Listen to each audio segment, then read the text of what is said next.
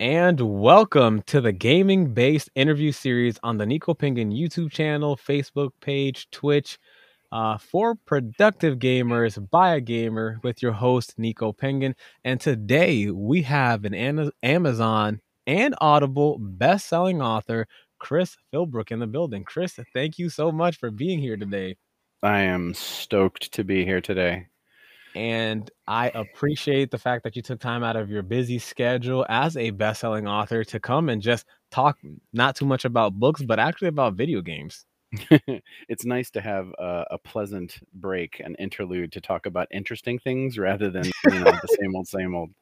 Oh, yes. So tell me, how did you end up in the gaming industry? Because I'd heard that you used to work or you currently work in the gaming industry. Yeah, so I went to a convention back in like 1998 or 99, and Mhm. I got a demo of a game by the vice president of WizKids Games at the time, Ray.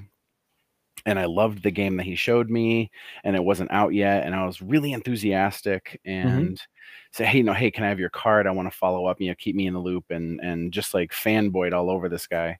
Yeah, yeah. And in the months leading up to the game's release, I like joined forums and was like, just getting really excited about the game.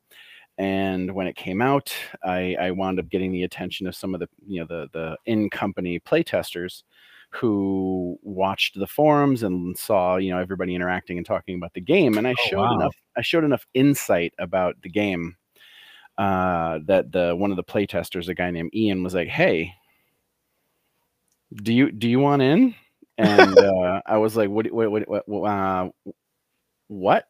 you know And I mean, I still remember like that feeling. And the guy was like, "Look, like we need more playtesters. The game is a hit, and we want you to at least help a little bit. Would you be willing?" Mhm, And I was mhm. like, "Yeah, of course. This is literally my life stream to like be a Right? part of game production." And that's how it started. And I worked as a playtester for, I don't know, three to 6 months, developing like tabletop stuff and like the mechanics behind how game systems work, like the math and the structures. And after that, they started a new product line, a new game that they were working on. Mhm. And they said, "Hey, do you want to be like a bigger part of this new game?" Interesting. Yeah, of course I do. Like, don't assume the answer is yes. And I was brought on board as like the senior playtest manager of that game, and I wound up being the rules arbitrator for that game, which is a game called Mage Knight. And the specific one was Mage Knight Dungeons. And I was basically the guy who decided if a rule worked and if a system was Mm. broken or needed to be fixed. And I got the final say on any of the characters and their stats that showed up in the game, and said, "All right, Oh, snap. this is balanced, this is broken, this needs a tweak, whatever." Oh, snap. Um, and I did that for years. I did that for 3 or 4 years, and that's actually how I started writing, because they had Mm. us submit little bits to like show up on the website, Yeah, yeah. like quotes of the characters and like interactions between characters and like the lead into a new scenario or a battle that was coming up or whatever. And that's how I started writing, because they started to pick more and more of the little pieces I Yeah, submitted, and yeah, before yeah. you know it, I was writing half the time. And fast forward years later, I wound up getting laid off because the company got bought out. Mhm. But I started writing, and now I write books for a living. So, yay, happy ending. Wow, that is it's so interesting. So, because you were constantly, like, on the forums, you were, consistent in posting and liking and whatnot, like, was there, like, some sort of, like, a ladder or ranking where they could see, or they just literally every post or whatever, they would just see you on there? They just saw my activity. Like, one of the best ways for game developers to get true feedback is to just sort of like skulk in the background of forums. And like Mhm, nowadays it would be Reddit or Facebook groups or Twitter threads or whatever. mhm, And they just anonymously watch, through secondhand accounts, and they see all of these unbiased, completely frank opinions, and mhm. they see intelligent people who play these games Right. talking about the game, and you'd be shocked at how many times you can go through something in a game and it looks absolutely perfect to you and everybody on the team, and then Hmm. 15 minutes after release, some kid in Utah who, sees the light of day once a month because he's a Mormon was like, "Hey, did you guys know that this is actually wrong?" And you're like, and like then you're scrambling to make a fix. Right, right. And I mean, that happens. It doesn't matter how much work or how many eyes you put on it. Occasionally something happens where there's an interaction that, didn't get flagged or didn't get noticed. So yeah, like they just saw me. They just saw me interacting. They saw me talking theory. They saw me talking, you know, unconsciously I was talking about the balance of Hmm. things, Hmm. like, hey, well, that only makes sense Oh, because of this. And if this changes, then oh, that throws that out of whack. So I yeah, I, yeah. I somehow showed them a deeper understanding of the balance of their seesaw. So So and you were really just staying at it. theoretical before you were on as the balancer? Hmm. Yeah. I mean, I think that's what distinguishes a lot of really high level gamers. They see that next level, Hmm. that like, okay, I'm having fun and this is great. And I have this awesome thing that I saw on YouTube to equip to my character. And I'm running the best list of, whatever game that you're, trying to play. And then Mhm. there's that next level of people that see those interactions and they see the theory and they're looking, that extra step or two down the line. It's like chess players, right? Like Yes, yes. I'm a game developer. I can't play chess worth a shit. What? I can't. I just can't. There's too many options. There's too many things to go down the line, and I can't hold more than like 3 or 4 moves in my head at a time Mhm. because my brain's just going too fast, right? So Right, right. once I run out of my 3 or 4 moves, if the person I'm playing is still 3 or 4 moves ahead, they got me. Game over, done, right? So I suck at chess, but I'm really good at the theory of it, right? Mm. Like I could talk about it all day and sound intelligent, but I'm awful at the game. Awful. Oh my goodness. Well, that's so intriguing that your start to game development came as a fan, not as somebody that Yeah. submitted an application. So would it be safe to say that you pretty much got scouted based off of your intelligence? I mean, I think that that would be a way to describe it that sounds nice. I think I was vocal and consistent and had enough good ideas that they rolled the dice on me. And then you said that they got you in as like a play tester? Mhm. Yep. Yeah, as a volunteer, initially, the first, I don't know, 3 months or so, just like they would send me stuff to just, look at and numbers and sort of like, "Hey, what do you think about this idea for the game?" And then it just grew and grew and grew, and it got to the point where it's like, "All right, well, you're doing enough work for us that we have to, like, pay you now." And that was just, like, a dream come true. Like, I remember the first time I got a check, Yeah, yeah, and it yeah. was just like, Oh, how did that feel? man, it was a trip. It was a trip. I've been a gamer my whole life. I was playing games when I was, like, 8 or 9. So, like, to have that suddenly be something that I could do and say, hey guys, guess what? I'm a game developer." And I never achieved like massive, high levels of renown or recognition, and nobody knows Mhm. my name, and most of the games that I worked on, aren't available anymore and weren't gigantic hits, but still it was awesome. Yeah, that's an epic feeling. I wish I could feel that. So you gotta explain it to me. Now, when you said that because you kept developing the balancing so much and you did it to the point where you pretty much were creating the game lore, Mhm. and, from little small itsy bitsy codes to, I would assume you were probably being asked to do much more lore. Now, did that give you the idea to be an author after you Mhm. like got bought out, or during the time where you were creating the lore, you would just write on your free time and be like, "Hey, if I'm doing this for this character for this game, can I do it for myself?" Both really. One of my old school loves, like going back to middle school, was Dungeons and Dragons, right? So, I Mhm. grew up in a fairly small town, and I had just a few friends, and we were all super into D&D, and we just told stories, like, D&D around the table is just like it's collaborative storytelling, right? And when I got into the position where I could tell stories in the game, right? It's just that next extension. Instead of telling stories to my friends sitting around a table rolling dice and eating, Doritos and Mountain Dew or whatever, I was just telling those stories to people online, or people who are reading the back of a rule book, or people who saw an on-screen message. So, it was that next level. And then once I realized that I had just a little bit of writing chops, like enough that the company I worked for published, my writing, Mhm. it kind of opened my eyes to the idea of like, hey, you know what, dude? Like maybe if you really applied yourself to this writing thing, not the game development thing, but the writing thing, Mhm. you might be talented enough to pull something off.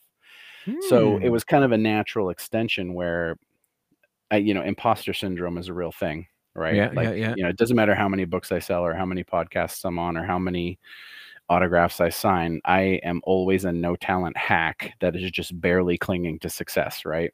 Hmm. And having that little bit of confidence built through those little steps, starting out as a game development volunteer, and then Mhm. working my way up to bigger positions, and actually having final decisions, and then having stuff published, and those little incremental steps gave me enough courage to just keep reaching out and exposing myself and taking that risk, because Hmm. I'm not a code guy. I don't have that skill set, but Yeah. I am a balance guy, and I'm a story guy, Mhm. and I can create a universe and then quantify it with a system. What numbers are good, what numbers are bad, and so on. And then I hand that off to, if it's for a video game, it would go, to the coding people who then say, Mhm. okay, well, how do we create a game around this structure? Um, so I don't have the paycheck of a software engineer, right? Mhm. Um, but I love it, like I'm incredibly grateful for the time that I had working in game development, and I still moonlight here and there helping some people now and then with questions they have, but nothing huge. But it's been a privilege. Wow, that's so interesting. And do you like the fact that because you started off with the game development and you transitioned to being an author, do you feel like because you were allowed almost to be a gamer for just a couple of years more, it really assisted in your pursuit of becoming an author?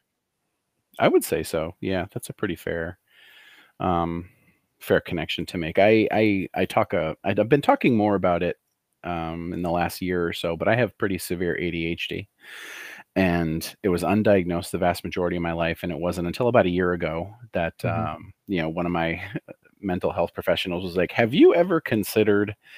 And all of a sudden, like, all of these things just started to make sense. Yeah, yeah. And one of the things about ADHD brain chemistry Mhm. is dopamine, the feel good chemical, right? Mhm. Normal brains make it all the time, right? Mhm. So you always have like a general level of well-being and happiness and satisfaction, and you get jumps of it from like doing things around the house, and you feel good Yeah, when yeah, yeah. tasks are accomplished. ADHD brains don't do that. Hmm. The only way they can make dopamine is to engage in a task that gives them satisfaction or Hmm. stimulates them, right? It Right, doesn't even have to right, be entertaining, it just has to be stimulating, right. which is why you see people with ADHD, their leg is going like this under the table, it's going like crazy because that motion releases dopamine, right? Right. And earlier in life, I got so much of my dopamine from games, Mhm, mhm. from gaming, and I could plug myself into a game for hours on end, and it calmed my brain down. It Right, slowed me down, it right. kept me focused, and it gave me, peace of mind. And the thing is I would play for a few hours, right? And then be able to ride that dopamine high for a few more hours.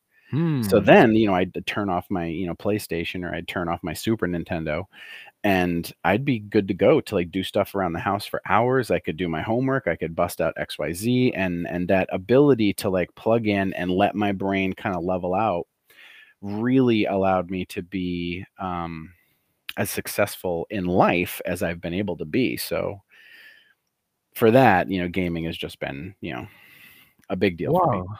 How did you figure out that sounds like such an effective hack.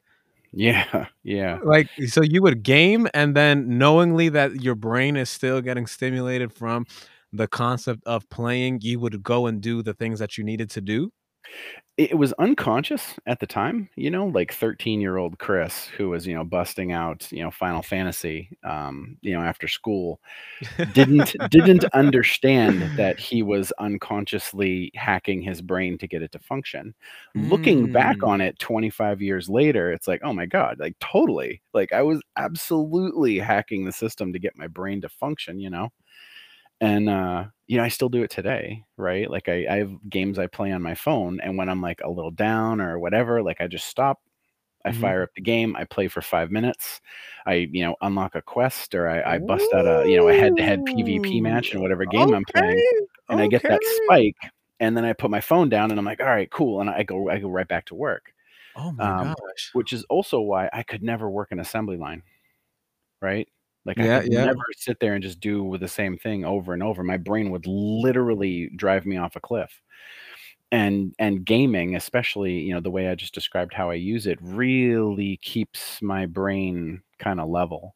Because you just can't take a Ritalin every 5 minutes, otherwise your heart will explode. Oof, But oof. No, you said it. Now, before we continue, I do wanna give everybody the opportunity to hear where they can follow you, like you, support you as a indie author, so that way, this is not just something that you verbalize, but they actually provide some support to you.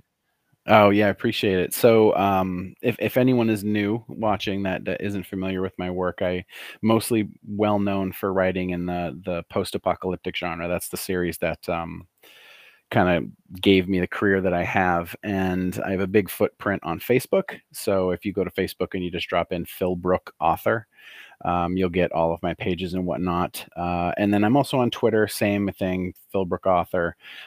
If you go to Amazon or Barnes and Noble or wherever you buy your books online and just plot my name in, all of my stuff will show up. And then you can always find me on my website, which is thechrisphilbrook.com, because somebody bought chrisphilbrook.com. So We'll stick to the awkward. Chris Philbrook. No worries, Right. no worries. Okay, so back to our regularly scheduled program. You did mention quite a few video game systems, and I have to ask, Mhm, which mhm. is your favorite? And if you have a hard time clarifying, the one that you spent the most time playing. Oh boy. In terms of raw hours, PC. I for many, many years, I was an MMO guy, Ooh, and solid choice, solid choice. I couldn't even tell you how many hours I've sunk into MMOs during my lifetime. So that, and then, after that, I kinda realized that MMOs and playing on my computer was a big trap. Because if I was working on my computer, it became very, very easy for me to minimize and then fire up, whatever game I was obsessed with, and then Right, I right, I can lose track of time so easily.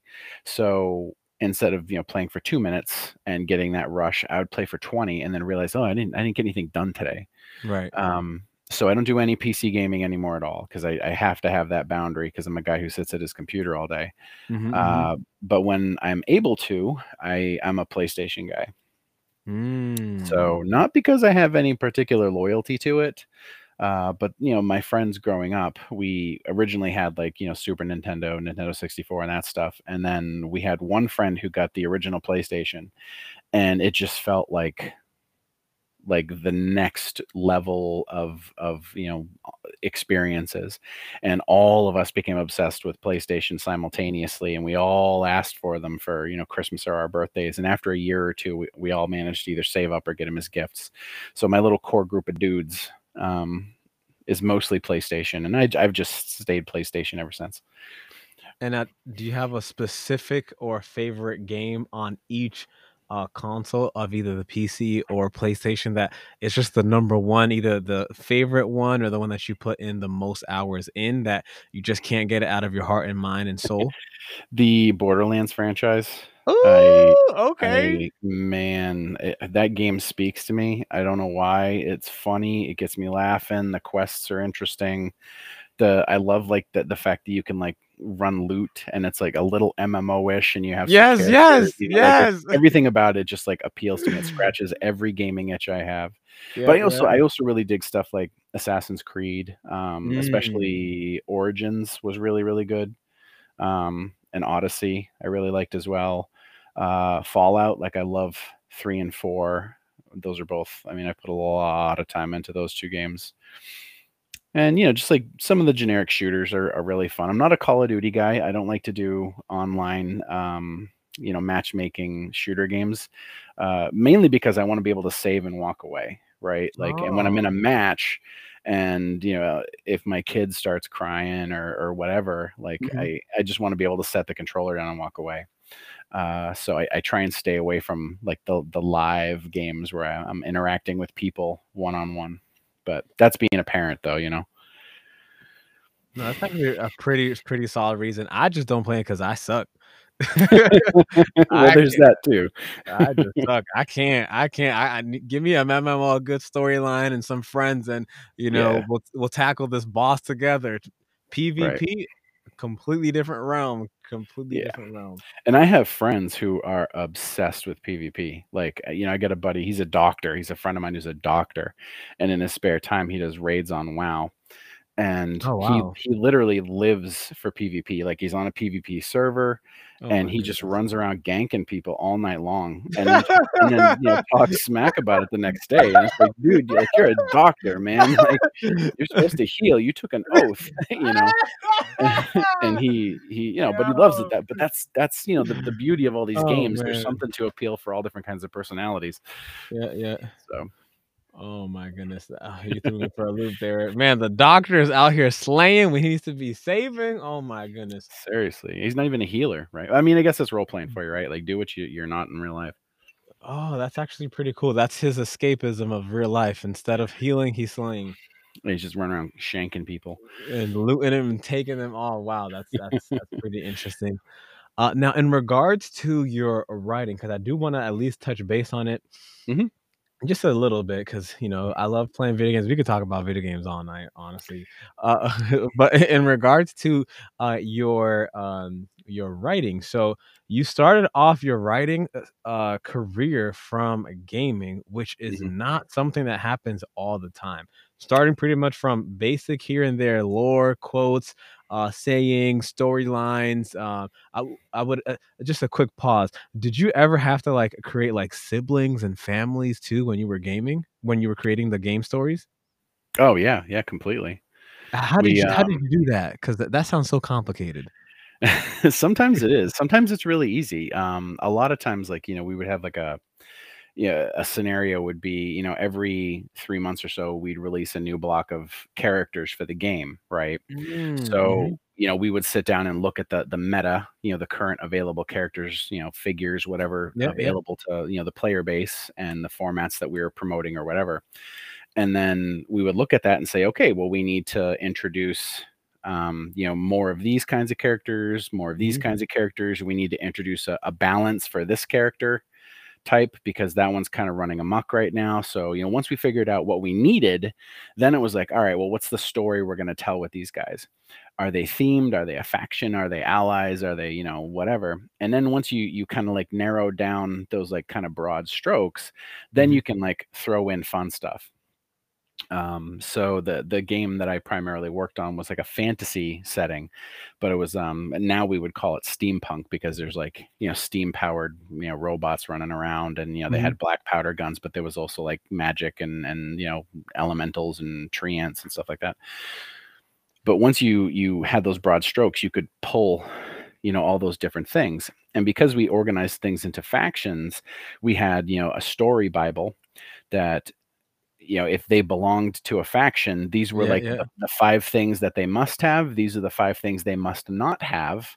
And then Ooh, it's like a framework, right? So you yes. have like a recipe, and then you see all those things that get auto filled in for you, and then what's left over is actually fairly easy to come up with. Coming up with the actual story beyond that is pretty straightforward. So like we had a little release, like a holiday release that was like I think it was six characters, Mhm, and I wrote an adventure that featured all of those characters. mhm, And then I developed the characters based on the story for the adventure, the mhm. setup. Like I wrote the setup, and then you bought the people, as a package, and then Yeah, had yeah, all yeah. of them to use as resources to play in the story that I set up. And yeah, I literally just got to write them all. you know, so I got to write the backstory and the history and the names for all of those characters for that release, and all of that was in the story, and then the players got to play and have a natural evolution of, you know, that experience. And that was really super fun because I had carte blanche to basically do whatever I wanted. Um, but you know, when you're interacting with a bunch of different people and there's like Mhm. branding involved, and you have to make sure that you're not copying anything else, and then the legal Mhm. department jumps in, and you got to like make sure that what you Uh-oh. did, it hasn't already been done. And you know, you'd be shocked how many names have already been used. And you know, if you name a wizard, you know, Gandalf or something, you're gonna get a call from a lawyer, you know, like it's just the way it is. Yeah, yeah. So, you know, you got to be a little creative, and when there's money at stake, you know, you have to be, you know, you have to avoid litigious companies. Hmm. But then, you know, that's the business. So, And then when you transition into doing it for yourself for creative writing purposes, did that pretty much foundation of how to do it and all mhm, those things that you must do in order to make it make sense and things that you must mhm, not do, did that enable you to almost again, like almost cheat your way into already like, I already know how to do this? exactly. Yeah, yeah. You know, I was doing this in the late '90s and 2000s, in the gaming end of it, and we kept everything organized. I was at the cusp of when we went from Excel to building databases, like Mhm, Access databases, to keep all of our story, you know, together. And then we had like private servers that, you know, the company could access that had all of the information. You could see all the revision notes and stuff like that. So mhm. I watched the technology um, kind of go from everyone just has a document on their computer that we Yeah, occasionally yeah. update and then send out to everybody, to we're all doing changes to the server that everyone can see, and everyone can see who made what changes, and every iteration is recorded and whatnot. Having that structure of learning how to organize information helps me as a writer, because Mhm. when I'm trying to keep the continuity of my own stories, I'm organized, right? Yes. So I naturally fall into that habit of structuring all of my facts to keep pretty much everything in line. And I, you know, I still make mistakes occasionally. I forget that a character got a finger shot off, or, you know, whatever. But it has given me a foundational skill set that I'm able to build with, and create a career. So, And what do you think would be the number one lesson that you've learned either as an author or as a gamer that has enabled you to be as successful as you are today? man, the number one skill, um, No, the it's number one lesson oh, that the you've number one learned. lesson. Oh, Mhm. that's much easier. Persistence. Ooh. Persistence. It solves almost every problem. And people who fail are often the people who lose hope because they're not willing to take that one more try, right? And Ooh, you spitting. game development and anything creative, like Mhm, anything creative. You're a painter, you're a music artist, whatever, a writer. You are going to meet rejection and failure constantly, hmm, constantly. No matter what level mhm, you reach professionally, there will always be people who hate what you do. mm, And by extension, don't like you for whatever reason. They apply the right, work you do to your personality. Like some of the reviews for my books literally say that I'm mentally disturbed and should seek mental, you know, health counseling. And like these people don't know me, all right? Like right. they read a book about a story that's fictional with fictional characters, and they think I'm the crazy people, right? So all right, Oh, pump the man. brakes on that one. But at the end of the day, it's persistence. Mm, And you know, like you dial it all the way back to, you know, the, you know, fat Chris sitting on the side of his bed in ninth grade, who's tried to kill, you know, the boss at the end of a video game for the 35th try, and you get him on the 36th try, hmm, right? mhm, And the payoff of that success is sweeter, I would say, than if you just got it on the first try. Right? Because like mhm. you went through it, you tried, you tested yourself, Yes. you used different ideas, you adjusted your character, you came at it with a different strategy, whatever, and you go through all those iterations of failure, and then at the end, you have that success, right?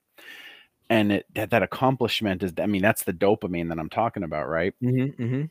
And writing is no different. You know, you just keep trying, you keep trying, and you keep trying. And that's like the difference. I mean, I think that's something that I learned, you know, that persistence is the only thing that always solves problems.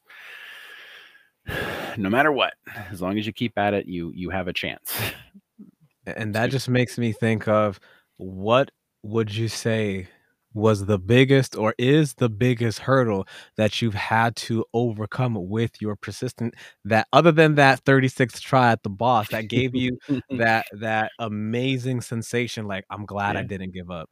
What's that seriously. number 1 Yeah. challenge? The number one challenge, I mean, the cheesy answer is staying persistent Ooh. and not allowing myself to get frustrated with Mhm, failure, you know, and reminding myself that failures and rejection are part of the process. It's a natural part of the process.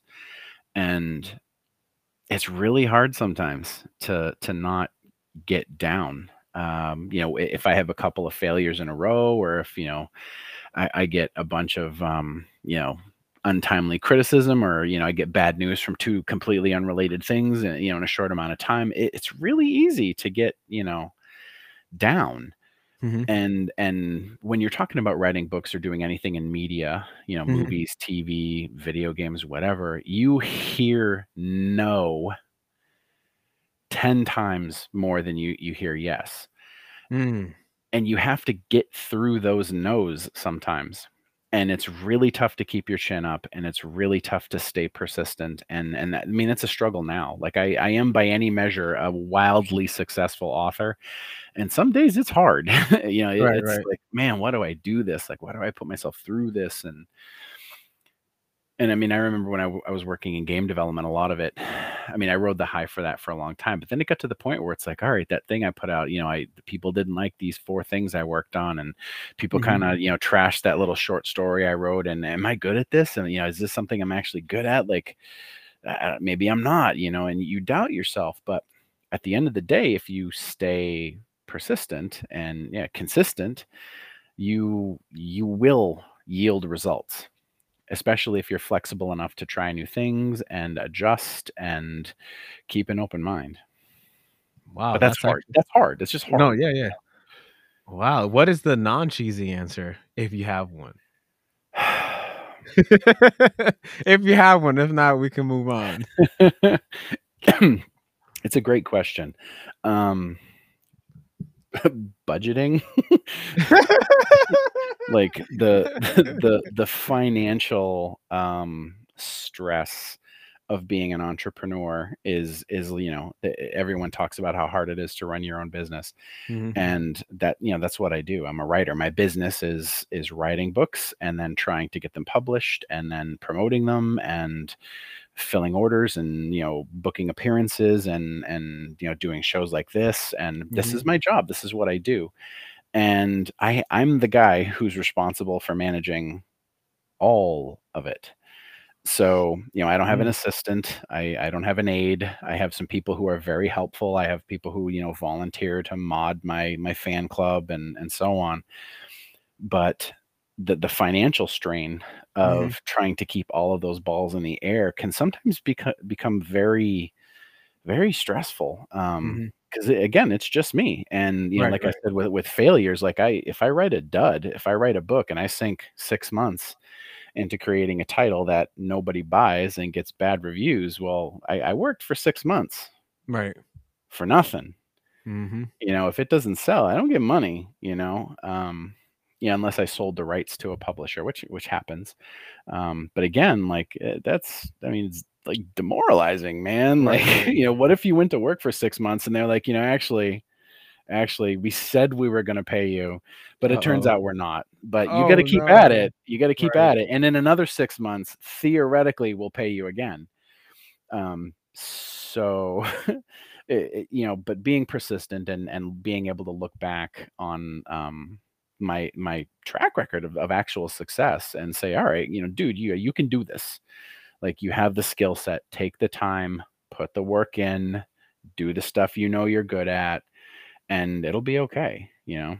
And also not being a dick, I think helps, right? Like, but who To knows? like who? To like who? To your family, your fans?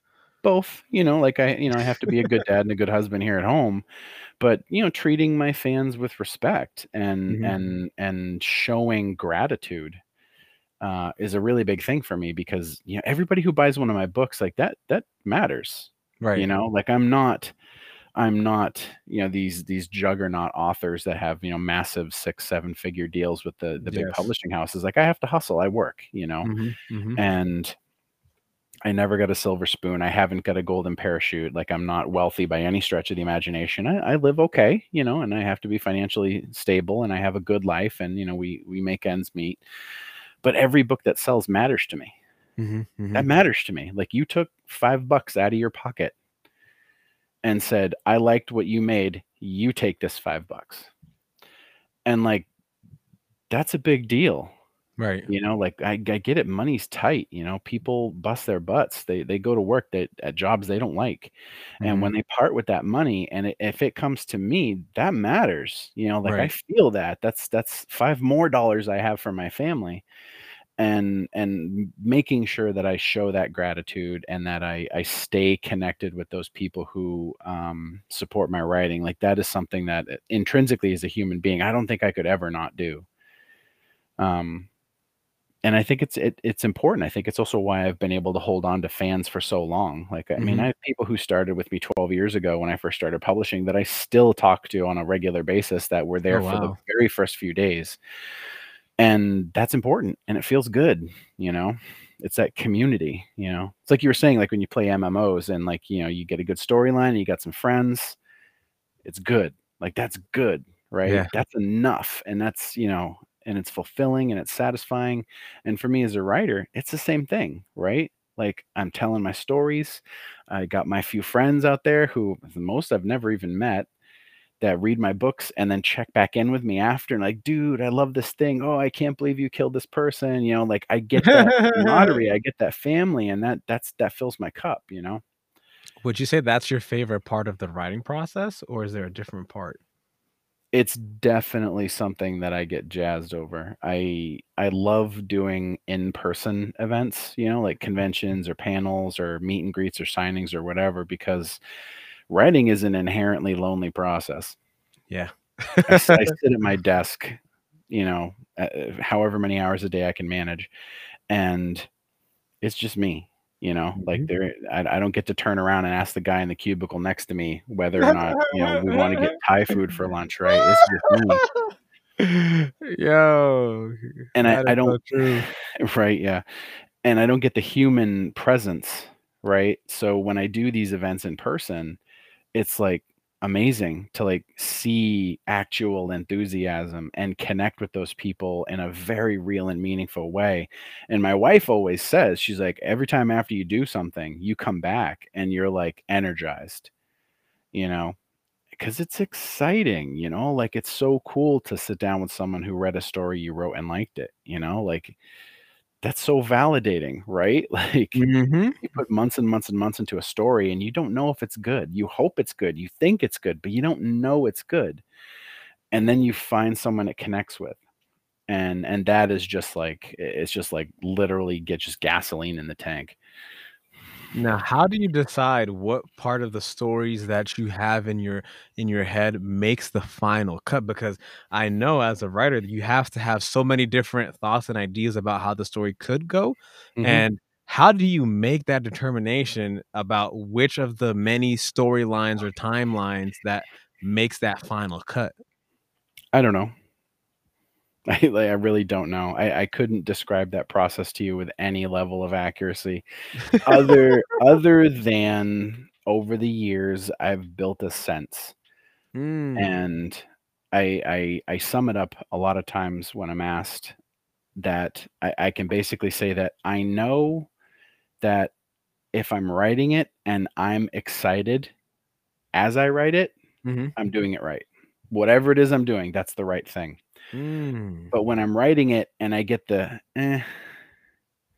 mm, if I hesitate, if I'm not completely all in on an idea, that's the stuff that winds up getting the bad reviews down the line or turns Mhm, into the mhm. dud books. So Hmm. I've just built a sense over the years of how to know what's right and what's wrong. And then, obviously there's like the BS answer of, well, I know how to structure a story. It's a three-part act. I have an antagonist and a protagonist. Like, oh, but that's all structure, right? Like that's all anybody can buy, the how to write a storybook and Mhm. learn all the different, steps in the pacing and whatnot. And that's just the way that is. But Now, I it, did have a follow-up question to that because you did mention that that is, how you normally do it, but, aren't you starting a different genre of writing? So would that new genre not provide as much excitement? vice versa. Oh. Trying out new avenues of writing is a challenge, right? Mm. And trying to put my own personal style and fingerprint Mhm. on that new genre is exciting, because it's like it's just cool to try, like and even though I am afraid of failure, Mhm, mhm. there's also the excitement that what if people really like it? It's like why we buy scratch Ooh. tickets, right? Mhm, You mhm. go into the 7-Eleven on the corner and you buy a $5 scratcher and you say, "All right, here we go." This is the grand prize is $250,000, right? What are the odds you're actually going to scratch a quarter million, Right. right? Like 1 in 500,000 or something like that. So going into it, probably not going to win, but it's fun to try, right? And when I'm writing in a new genre, it's like a safe scratch ticket because Hmm. I have enough ardent supporters of me as a writer that I know that they'll just buy it because I wrote it and they know what they're going to get because I wrote it. Mhm. Like they know the style of books, they know how I write characters, they know how I write action, they know how I write, intrigue and plot and whatever. And that structure, that style appeals to them. And then whatever genre I throw it in, they're cool with. And I know that I have enough of those people that I can be pretty risky. I can take some risks, and I'm fortunate enough in that. But it's exciting. It's also scary. Now that makes me think of a risk that my mind just pieced together as you mentioned that. Would you ever, consider that if somebody reached out to you and they said, "I love the material that you're writing. I want to turn it into a game." Would that be Mhm. something that you would even consider, or would you say, "Nah, that's the old me. I no." No, man, are you kidding? I, I, I probably dream about that stuff. The hope of every writer is that the story that they write gets picked up for TV or movies or um, video games or comic books or whatever other medium that it can jump to. Mhm. And yeah, like I would be so excited. It would be just a thrill. Oh, that's good to hear because if you already do it on the side with your friends or people that reach out to you, there's no telling what your future may hold, especially if you let them know that that's something that you're not completely against. Now, last couple of questions that Mhm. these are the juicy questions that I really personally do like. Uh, I mean, so have like some more if coffee. Ready. if you had the opportunity to just, wrap back in time to like 18-year-old you and you had to give yourself a, 5-minute pep talk, what would that conversation sound like? As an 18-year-old, I had precious little confidence in myself. We moved a lot as a kid growing up. I was always the new kid. I'm a big guy, so I was a chunky kid. And that kind of leveled off in high school. But if I could sit down with 18-year-old Chris, who, just graduated high school, barely, I might add, my high school GPA was not much above a 2. Oh. Um, I would pull him aside and just be like, dude, like you are talented. You are talented, but you got to stick with it. Whatever it is Mm. you want to do, you got to stick with it. And I would just encourage myself to be courageous with my creativity. Mm. And I had this preconceived notion that I couldn't be creative and make a living at it for a very, very long time. And I think now, looking back, like, well, what if I actually had the guts to try when I was like 20 or Mm. 25? You Mhm. know, like what would my writing career look like if I had an extra decade thrown onto it? Where would I be today if I started writing when I was 24 instead of 34? Um, but it's fun to think about. Well, that's actually really interesting. And do Mm. you think that if you had that opportunity that you would be able to continue, or was it because you never had somebody that was in your corner being that kind of vocal that enabled you to wait a couple more years to start? I don't know. That I don't know. My friends were very supportive of my creativity, because like Mhm. we were gamers, right? And we Yeah. played a lot of D&D, and they were like, "Dude, you tell a great story." And my buddy Joe was the guy who really pushed me to take my writing to that next level and try to write a book. And he's an old school gamer from when we were growing up. And my friends believed in me, but my family, they just didn't. No one in my family at the time was creative. Mm. They all worked assembly lines, or they had office jobs, or most of us hadn't gone to college, and we were very blue collar. And the idea that I could do anything that wasn't like that was just completely unthinkable. Not only was it not possible, it just wasn't even on the table as an option to think about. And Mm. yeah, I don't know, but here I am now. And you're doing a great job. Now, last couple of juicy questions. So, you mentioned that your favorite part of the writing process is when you meet with people face to face at conventions. Do you have a favorite memory of something that might have happened?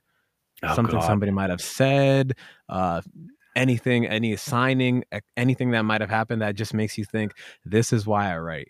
there have been a few. Um, One of the most inspirational things that ever happened to me at a convention was when I went as a fan to a horror convention near Boston, called Rock and Shock, which isn't around anymore. But I got to sit down with George Romero, Hmm. which is the grandfather of the zombie genre. Night of the Living Dead, Day of the Dead, Dawn of the Dead, all that. And he was like, I idolized this guy. Like I saw Mm. every one of his movies. I thought they were amazing. I thought he was decades ahead of his time. And he was like so nice. He was like grandpa, like I sat down with him and like we shot the shit for 5 minutes, and it was like Oh, wow. sitting down with grandpa, except he was jazzed about zombies like I was. And that was just life changing. Because it showed me that he was just a guy who did it. He like sat down with his friends and they said, all right, let's make a movie, screw it, and ran up their credit cards and borrowed money from their friends, and Oh, they wow. shot the movie in a house that was getting torn down a week later, and they had like Mhm. 4 days to film this whole movie. And I said, dude, I could do that. Like I could be creative, like I could just Wow. try, right? So Right. that was a hugely inspirational thing for me. And as far as when I was attending as like a celebrity, one of the coolest things, and it's happened a few times now, is connecting with an online fan that I've never met before, but I talk to a lot. Mm. Because, people who don't, you know, MMO people understand, because I am blood brothers with people that I have played with for years online. Like I would, if they called up and said, "Hey, I'm in trouble," I'd figure out a way to help them, Mhm. because you just spend so much time with them in the virtual world that they Yeah. become much more real. Mhm. Um, and going to shows and connecting with some of those people have been just like just really awesome, because you finally meet them, and often they are who they were online. And that's just really cool, because now they're not just a name you see on an IM. They're not Yeah, an yeah. email you get every once in a while. They're not posts about their cats.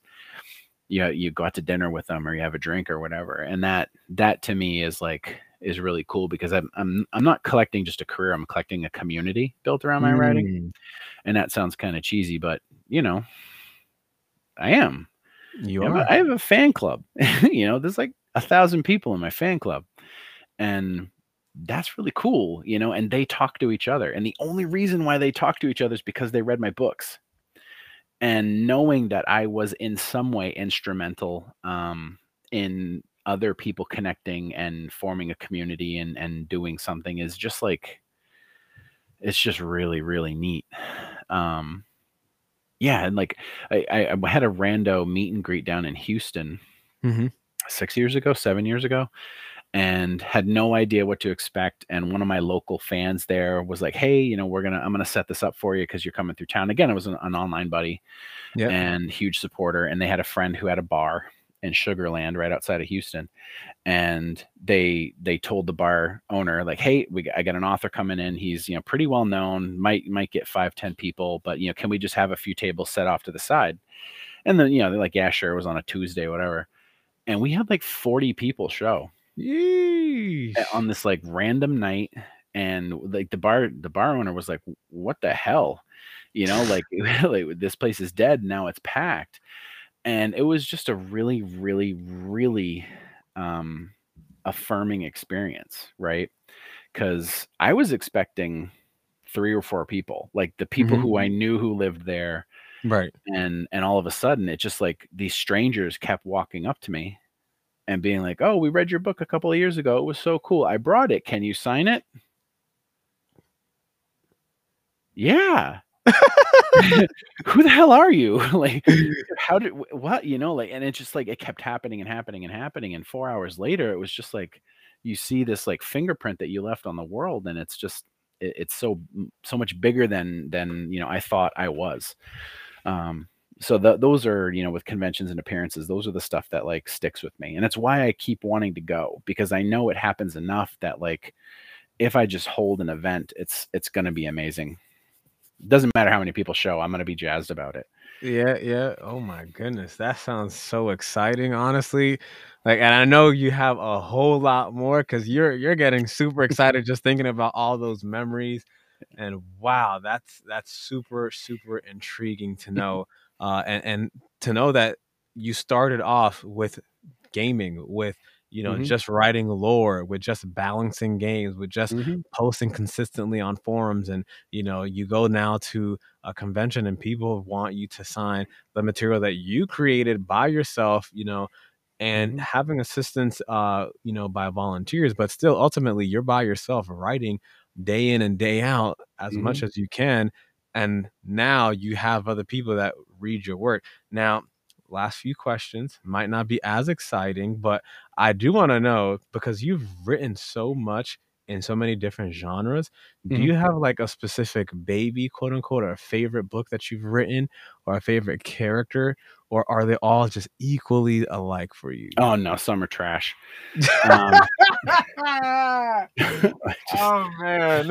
just being real with that. The, so when I was working for the company, doing game development, in my side time, I was developing a world for a role playing game. Mhm. Could have been an MMO, could have been a tabletop, and you know, in my spare time, I just kept working on it and building the lore for this world and building the mechanics and creating the setting and drawing maps and all that stuff. And when I left, it was mine. I created it and it was mine. And after becoming a writer, I wrote a series of books set in that world.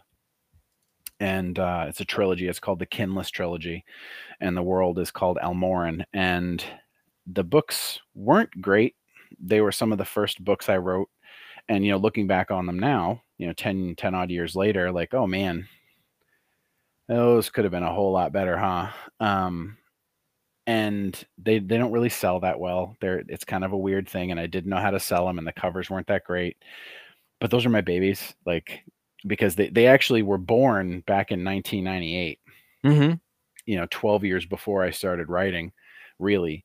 And I put so much work into creating the world Mhm. that those books are in. Like I forget the exact number, but I have something like 300,000 words of just setting text Wow. that aren't, like, no one will ever see it, but I used it as the structure to write the books. And Like outside the book? oh yeah, yeah, In the yeah. development? Yep. Oh yeah. Yep. And Wow.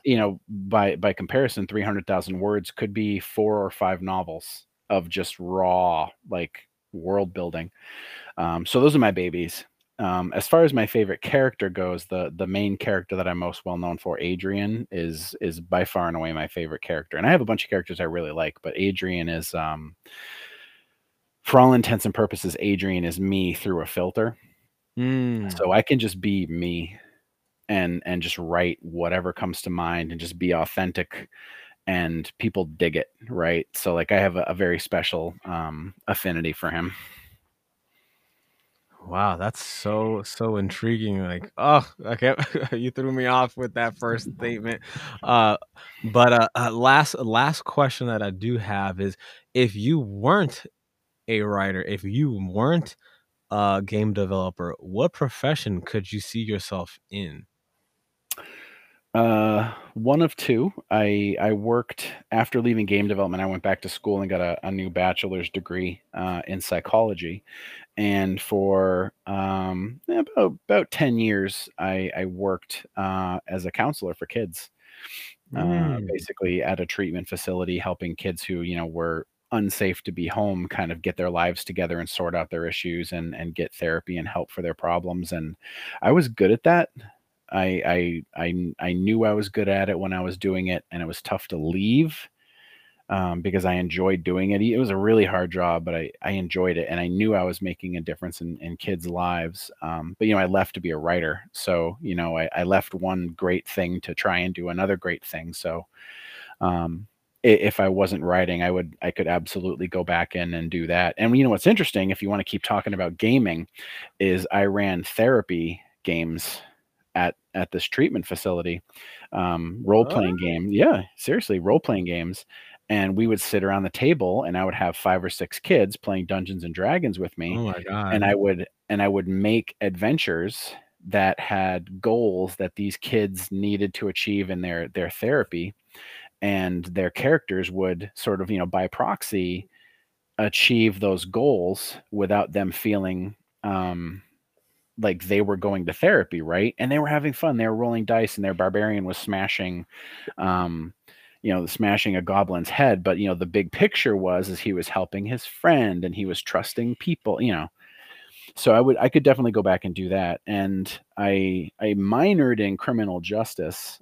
Mhm. Kind of by accident. Like I didn't intend to, but when they send you the slip of paper that's like, hey, you're about to graduate. What do you want to say your degree is in? And they show you all the classes you took, and then Yeah. like how close you are to checking off all the boxes for a major or a minor. And when they sent me that, it was like, hey, if I just take this one more class, I can have a minor in criminal justice too. Ah, Yeah. screw it. Like might as well get a minor in something. And I actually, one of the jobs that I was offered when I got out of school was as a state trooper here in New Hampshire. And I had accepted the offer, even though I didn't really want to be a cop, uh, because it was working at the state mental health hospital. So Ooh. I was going to be working with like some pretty truly dangerous psychiatric patients, but it just sounded cool that like I was going to be in this place and I was going to help keep these people safe. And I'm level headed, I'm calm, I don't freak out, I don't really panic. And I just thought it would be like a really neat position to kind of help people who really needed help. But I wound up taking the job working with kids, and it worked out for the best. So Wow, that is really cool. I'm glad you did, because I think you provided not only a relief for them, but you helped yourself as well continue your dungeon mastering as well as your storytelling. It's no wonder that you're such a great storyteller, because it sounds like you've been continuously just honing and fine tuning that skill set for many, many years. And once again, I thank you so much for taking the time out of your day, joining me, giving us some of your amazing backstory in regards to how you became an author. If you thank you. ever did, if you ever did become a video game or anything like that, that is going to have to be a part of, like, I started this by playing games, doing forums, and just, oh, Yeah. just an amazing story. I appreciate you. I appreciate everybody that commented on there. Just so that we have an opportunity to read some people's comments. You've been very impactful for other individuals. Mike Jackson, says thanks for having the number one Zompack author in the world on. Some people, like you mentioned, just hate you for absolutely no reason at all. Mhm. Consistency is a skill that has to be learned to do anything. Mm. And she even said it's true that sometimes she just pre-orders just because your name's on it, as you mentioned. Um, and Anthony mentioned that you have made a significant difference in his life. So you're doing something good, even though it might feel in the moment that it's not doing anything. There are people that are being impacted by your works. So kudos to you. I hope you keep Thank it you. up. Thank you so much for putting blood, sweat, and tears, your sacrifice, whether it's a dud, whether it's a bestseller, you're doing something that alleviates people's pains and sorrows. So thank you once again. And once again, let people know where they can follow you, where they can support you as an indie author, and all Thank that you. good feel. So any of the social networks, you just plop in Philbrook author and it'll come up, or you can just put my regular name in, Chris Philbrook, and the algorithm will point you to my places. And if you're interested in looking up the books specifically, you can go online to Amazon or Barnes and Noble and just drop my name in, Chris Philbrook, and it'll give you my backlist. And if you want to go to a bookstore, you can just walk into the bookstore and see if they have my stuff on the shelves. And if they don't, they can absolutely order anything for you. And again, you can always find everything. My central hub is my main website, and that's thechrisphilbrook.com. So Well, you heard it from here, and you heard it from him. Other than that, I wish you have a fun and productive rest of your night if you're going to continue working. And if not, I hope you have a great rest of your night sleeping. thank you, sir. All right, take care and be safe.